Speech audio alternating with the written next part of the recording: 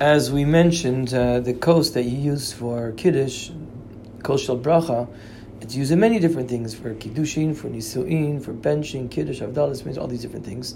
Since you're giving status to the ceremony by bringing a cup of wine, the kos, has to be nice, has to be looking nice. So there's different halachot regarding the kos of kos shel bracha, the cup itself. The cup has to be complete. It shouldn't be broken. It shouldn't be any cuts in it. If it's not absolutely complete, then you can make Kiddush with a cup that has a dent in it or a cut in it. But if there's a crack, the wine would flow out to such an extent that it flows out so much they won't be able to keep a riva'it. Like we said yesterday, then it's going to be pasul. The crack, if it has to say a crack at the top, that's one thing.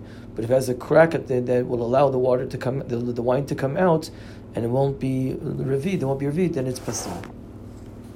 Obviously, the idea is to choose the nicest cup as possible. Many people, of course, have the silver Kiddush cup.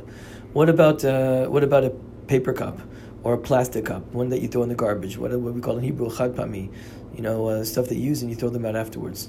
So that's a machlokas poskim. Some poskim say you can't use a paper or plastic cup because the fact you throw it out it shows you that it's pagum. It's not nice. It's not proper to use it for a bracha. Maybe bidi eved, but they don't like it lechatchila.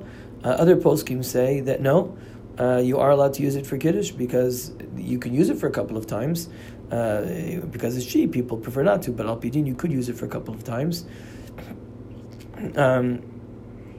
And people do use it. People, in Kiddush, sometimes people give to a chashuv person to make Kiddush with it, whatever. And so many poskim say that b'diavad it's okay. So if you want to be really machmir, I think the minhag people do use paper or plastic cups for Kiddush. If you want to be really a little bit more machmir, a little bit stringent, you can say, I'll use it for a couple of times. I just won't use it for the Kiddush.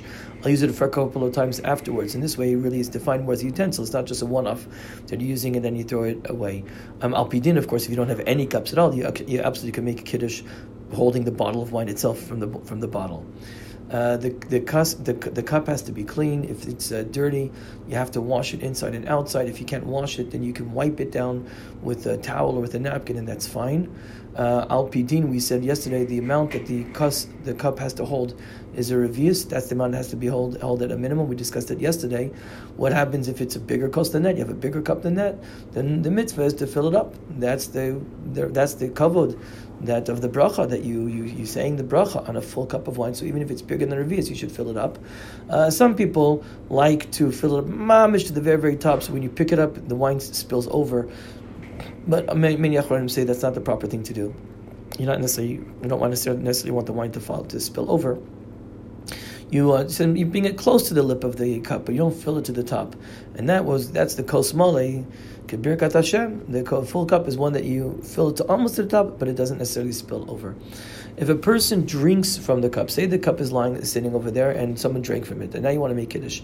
Or more common, I've seen very often, you have a Kiddush on Shabbos morning, and some people make Kiddush out of the cup, and then the cup is lying there, and people come in late. You want to make Kiddush, you want to use the cup, but the cup has been drunk from. People drank from that cup. So, and that is considered to be a pagum. Okay, the kos is pagum. It's been added to pagum. It's damaged. I think that's probably the way you would translate that. You can't use that a cup that's been drank from. You can't use a kos shel bracha. How do you fix it? You fix it by adding water into it. When you add wine, add in wine into it. And if you add wine into it, then that fixes it. It's like a new cup of wine. If there's strong wine, then sometimes you can even add water to it. But b'diavad, Imam, there's no way to fix it. Again, it's not a common occurrence. I can't imagine, but there's no way to fix it. Then you can be mekadosh yain pagum, but it's better, of course, as I said, to add wine to it. When people often do is they pour a little bit of wine into the cup, and then they pour the cup back into the bottle. But it's definitely not a problem al pidin. If you come to the cups, someone drank from it, you add a little wine to it, and then you can make Kiddush on it. That's not a problem at all.